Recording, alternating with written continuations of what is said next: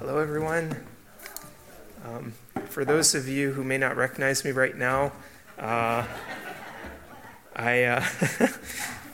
let my barber do what he wanted to, and this is what we get. But I was going to joke that I lost my hair writing this sermon, but in actual fact, this sermon is an ode of joy. We're going to see as we turn to Colossians together. If you have your Bibles, please turn with me now. We can find our way to Colossians. Hopefully I can find my way to Colossians. This large print Bible should help. So I'm just going to get my notes ready here. Okay, almost ready. All right. Okay, so, all right. This evening we return to the letter of the Apostle Paul to the Colossians. It's a short book. It only has 4 chapters, but it contains a wealth of information from which we can pursue Christ better as Christians. We believe the letter to be inspired, meaning the words therein are a faithful reflection of the Holy Spirit's teachings. We hope in the reading and study of it also may be inspired. So let's pray together. Dear Lord our God, Creator and Redeemer, lover of mankind, for God so loved the world that he gave his only Son, that whoever believes in him should not perish but have eternal life. Thank you, God, for your mercies toward us, that you should love us according to your divine mercy and compassion, that you have not forgotten about man whom you have made in your image, but have remembered us even in our transgressions and sins. You sent your Son, and he himself bore our sins in his body on the tree, that we might die to sin and live to righteousness, for by his wounds we have been healed. We are grateful for that great love with which you have loved us, and pray that you would teach us your love to mankind as we seek to honor you in those whom you have made. Dear Lord, please bring to mind the wonders of your word, widen our hearts to receive the conviction of the Holy Spirit. Let us be changed by the preaching of your word. Thank you, Lord. So now that we've turned to Colossians, let's read through from verse 9 to 14 of chapter 1. I like the idea of calling a portion of Scripture a passage, by the way, because we're going to pass through this part of the Scriptures together. I find that's kind of makes it memorable for me. But starting in verse 9. And so, from the day we heard, we have not ceased to pray for you, asking that you may be filled with the knowledge of his will in all spiritual wisdom and understanding, so as to walk in a manner worthy of the Lord, fully pleasing to him, bearing fruit in every good work, and increasing in the knowledge of God, being strengthened with all power according to his glorious might, for all endurance to the Father, who has qualified you to share in the inheritance of the saints in light. He has delivered us from the domain of darkness and transferred us to the kingdom of his beloved Son, in whom we have redemption, the forgiveness of sins. Okay, so where were we? When the last session in this Colossians series, our brother Gord Amy provided us with an overview of major themes addressed in the letter of Paul to the Colossians. He then exposited for us the first 8 verses of the letter, consisting of a general address to the saints at Colossae, followed by a prayer of thanksgiving from Paul and others with him to God the Father for the faith, hope, and love evidenced by the church in Colossae, following their having learned the gospel from a believer named Epaphras. In this next section that we just read now this evening, Paul continues in his prayer, asking God to fill the believers in Colossae with the knowledge of God's will, and lists the fruit of prayer so answered. So we have kind of a 2-part prayer, where the first half of the section that Gord covered was a prayer of thanksgiving. Now this is Paul's prayer for the church. What does the text mean is the main question we're going to try to answer. And what can we learn from it? I would like to suggest 4 headings for each of the sections of this passage that we're going to consider together. The first one is hearing of faith and love. The second one is prayer, unceasing prayer. The third one is knowledge of God's will. And the fourth one is that we will walk worthily. So then, hearing of faith and love. Let's go back to verse 9. We read, "And so from the day we heard, we have not ceased to pray for you." And that "and so" moment, it refers us back to that previous half. We said that this prayer was in 2 halves. There's something in Paul's prayer of thanksgiving that he wants us to know about. That's why he says, "and so." He says, "from the day we heard," and that clues us into what to look for. What is it that Paul heard? He mentions in the previous paragraph having heard of 2 things. If you follow with me to verse 4, we read, "Since we heard of your faith in Christ Jesus and of the love that you have for all the saints." Those are the 2 things that Paul heard. It says, "Since we heard of your faith in Christ Jesus," and secondly, "of the love that you have for all the saints." So here Paul hears of the faith of the church, and he hears of the love that the church has for all the saints. I want to take a quick moment before we go further in this letter to testify very briefly, all too briefly, of the love that the church at Bath Road has for the saints. These are just a few of my observations, and trust me, they are not exhaustive. In fact, you might be scandalized at how minute they are. There are bigger acts of love that I could mention that I've observed here, but I'm just going to name a few, because isn't it sometimes in the small things that we have the difficulty to step up, to step in, to try something new, and to grow a little in our lives as Christians? Chris and Rebecca, they served quietly. They were counting ballots at the back of the church and placing themselves in the service of the deacons. Very helpful. Number 2, also the deacons. So at the time before the new deacons had been voted in, we had Andrew, Richard, and Rob sitting in the congregation during the annual business meeting, not really drawing attention to themselves, who've worked so long and hard to lead the church through a difficult transition. Number 3, earlier in January, Diane, UT, and Sandra were meeting after a midweek prayer meeting to put finishing touches on organizing members of the church, and this is saying this anonymous, just members. I'm not naming anybody specific, although I certainly could. I know who they are, or some of them, and only some of them. Members of the church are privately visiting shut-ins, people in need, the elderly, the sick, those celebrating having conceived a child, and the list could just trail on from there. Members of the church are also giving towards the needs of the church, or the ministry of those who have been commissioned to spread the gospel by various means to all people. Now, what I want to ask you, after having given a little bit of a litany of what I think is a good example of the church's love for one another in the Spirit, what comes to mind when we hear of that love that the church has for all the saints? Perhaps, looking at things at the worst case scenario, we doubt, thinking, if the church is so loving, why am I so miserable? Okay, that's the depths of it right there. But it does go up from there.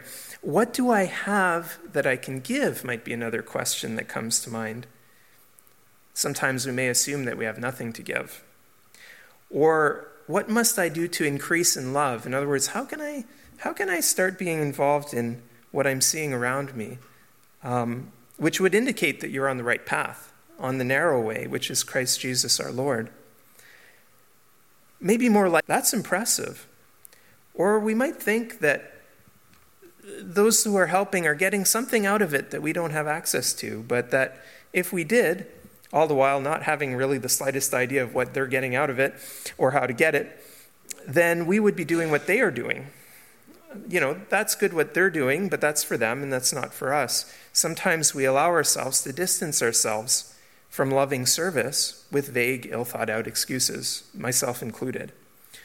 Or we might think, I'm genuinely touched by the expression of love around me, and I would like to give in return. even to give Spirit. It flows from the love that Jesus has for us and is producing in us. It is independent of what is received in return.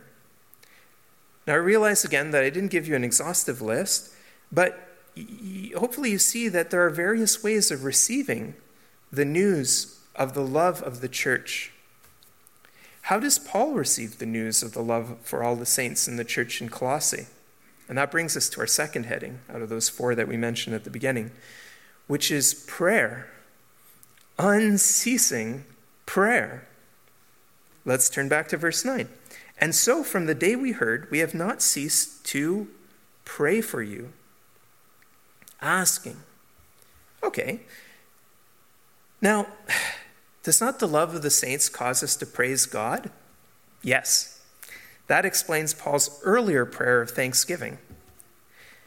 The love of the saints also compels us to pray for. It could be something like, I want to pray that your ministry will be successful. It could be something like, I want to pray for your continued good health.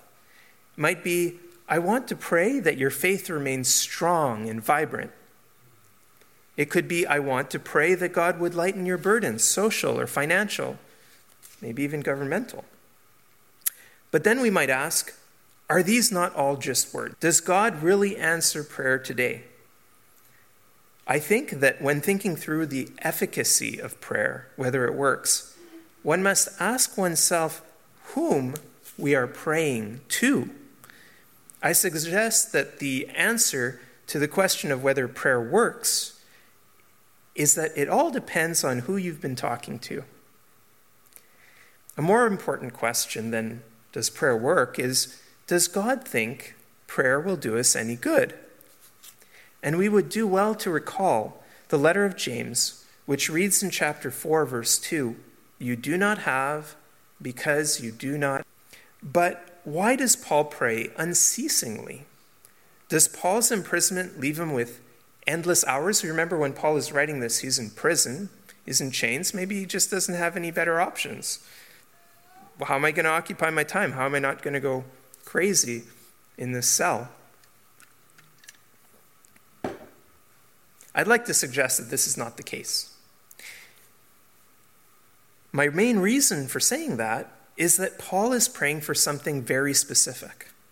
He could be praying for any number of things, but he specifies what it is for which he prays unceasingly, namely heading number 3, knowledge of God's will. If we go back to verse 9, let's read it again. And so from the day we heard, we have not ceased to pray for you, asking that you may be filled with the knowledge of his will in all spiritual wisdom and understanding.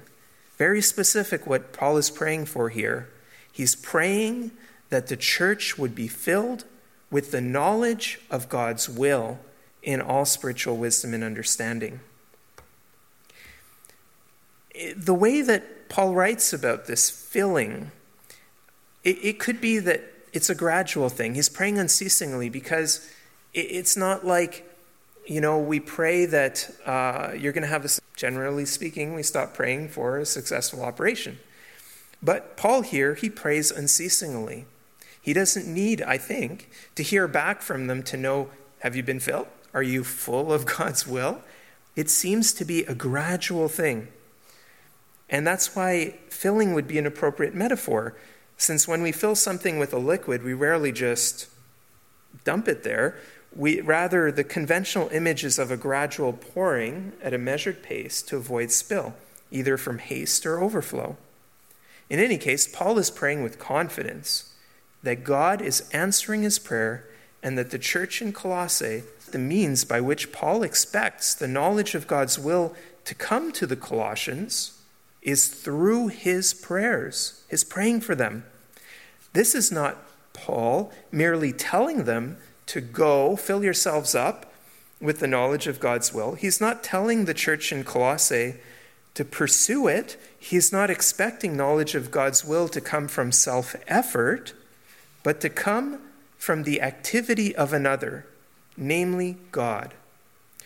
Paul is anticipating God's filling them with that knowledge. how much more ought we to pray and request the prayers of others, that our church, that each and every one of us, individually and collectively, be filled with the knowledge of God's will. What does God want of us? What does God want independent of us? In other words, what's God's plan? Paul describes the knowledge of God's will as containing all spiritual wisdom and understanding. What riches, we see, are contained within the knowledge of God's will.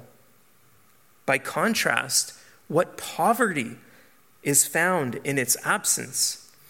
In the words of a popular hymn, we read, "O peace, what peace we often forfeit. Oh, what need we do not carry everything to God in prayer." But what if instead we had prayed to obtain wisdom and understanding? If we had the wisdom to do what we ought and the understanding to accept the plans of God, would we not have peace and avoid needless pain? Now, caveat, this doesn't avoid all pain, but the needless kind.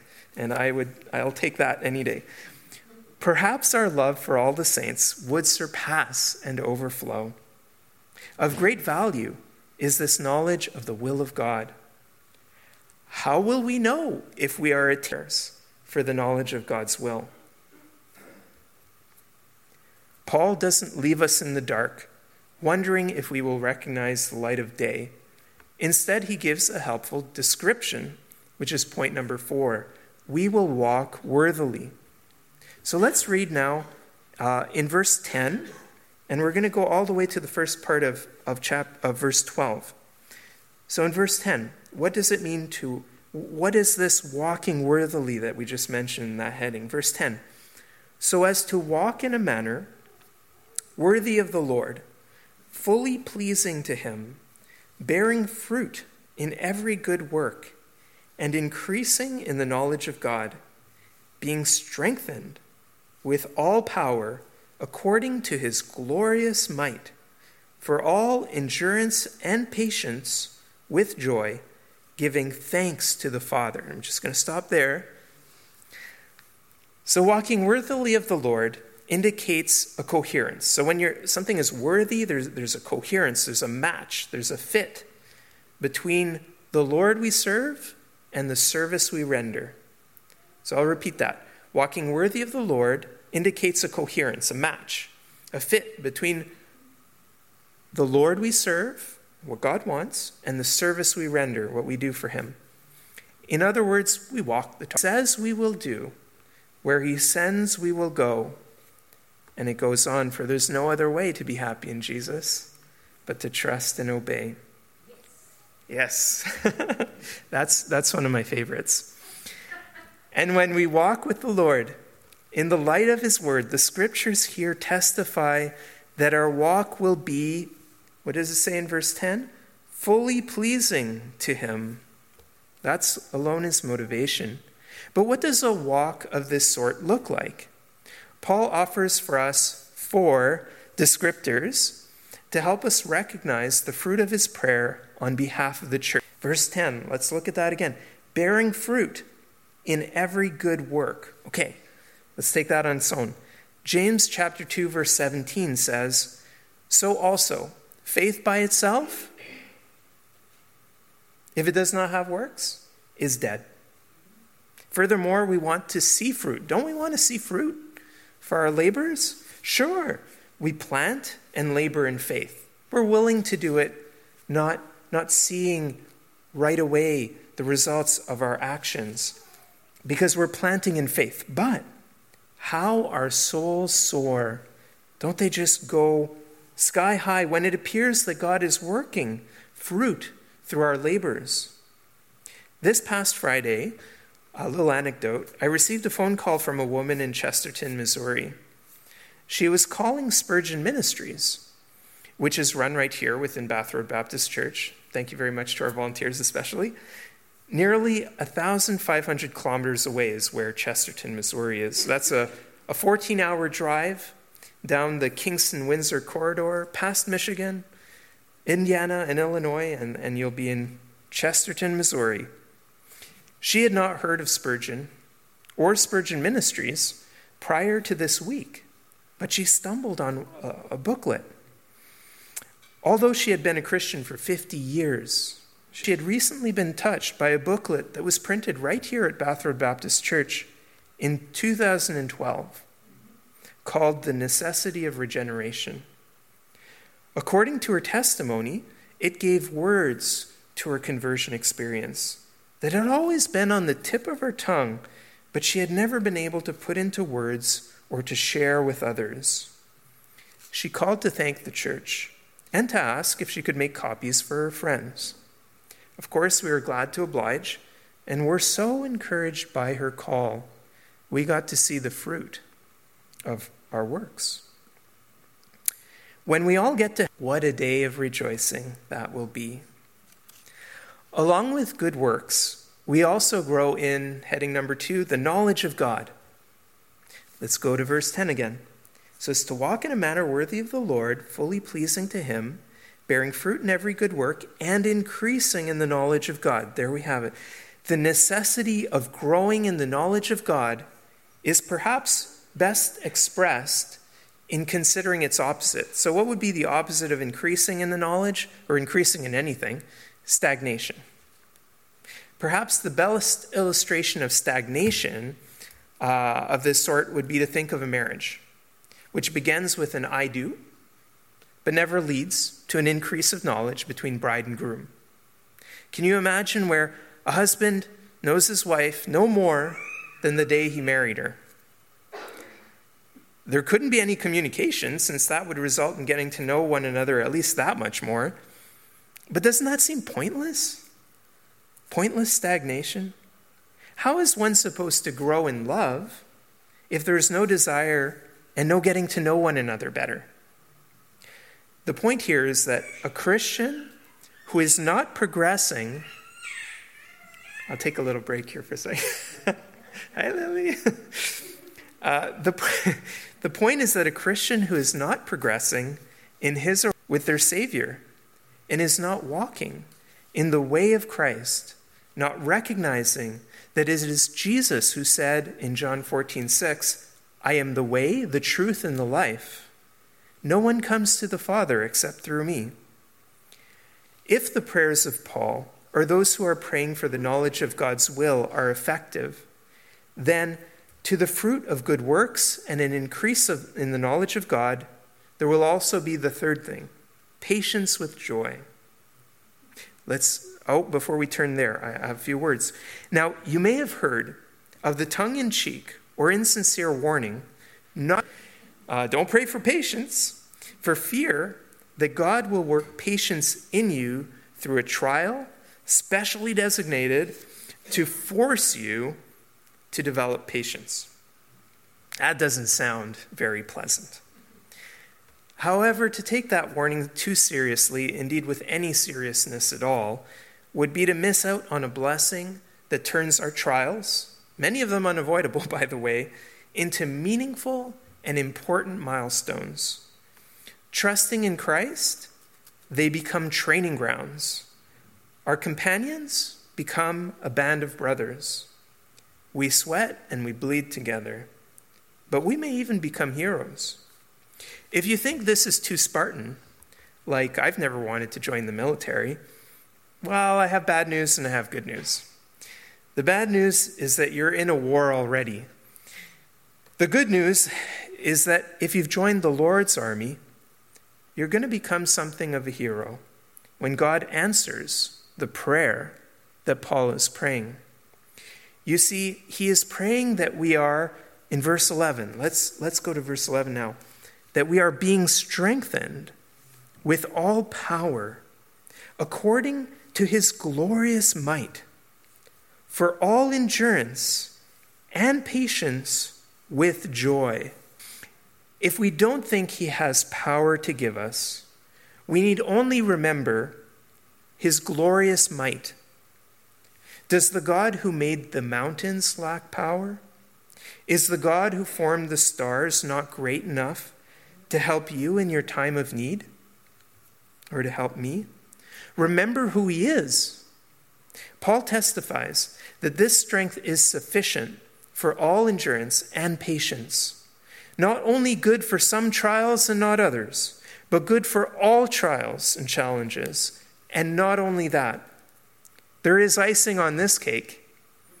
Paul, that we might have joy. And who doesn't like icing or joy? Joy is the contentment. Joy is the light.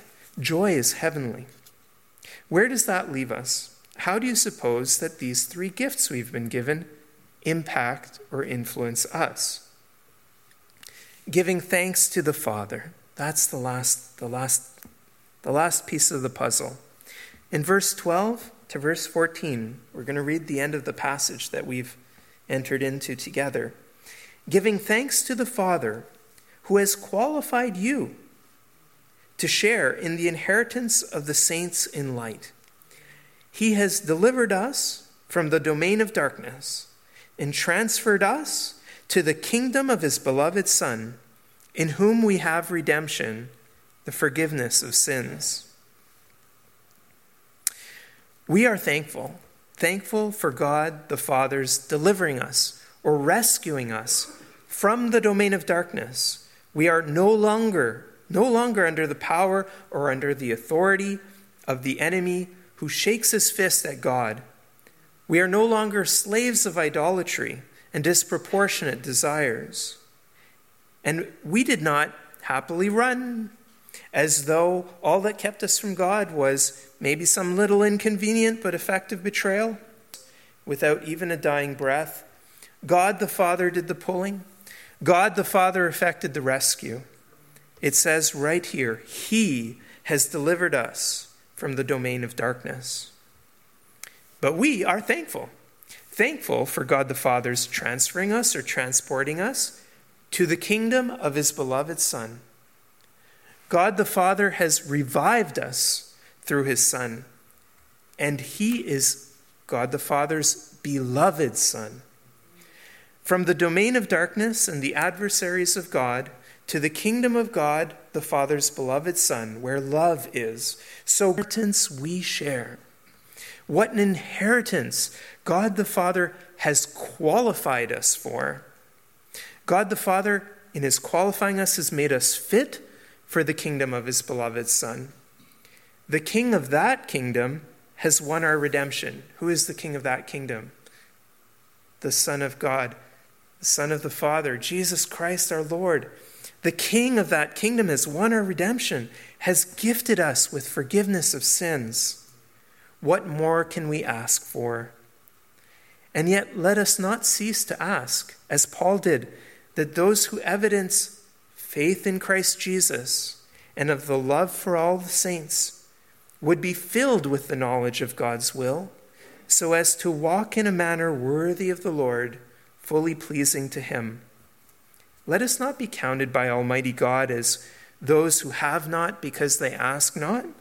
Rather, let us be inspired by the words of Holy Scripture and the love of the saints to seek, to ask, to knock.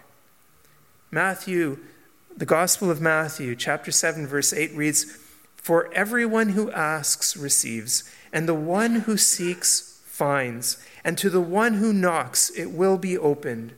So we hear the voice of our Master, the Lord Jesus Christ." We have heard the apostle in love of the church in Colossae prayed unceasingly that God would fill them with the knowledge of God's will, so that they would walk worthily in all good works, knowledge of God, patience with joy, and thanksgiving to the Father. May the Lord himself bring us up in the training and admonition of the Lord.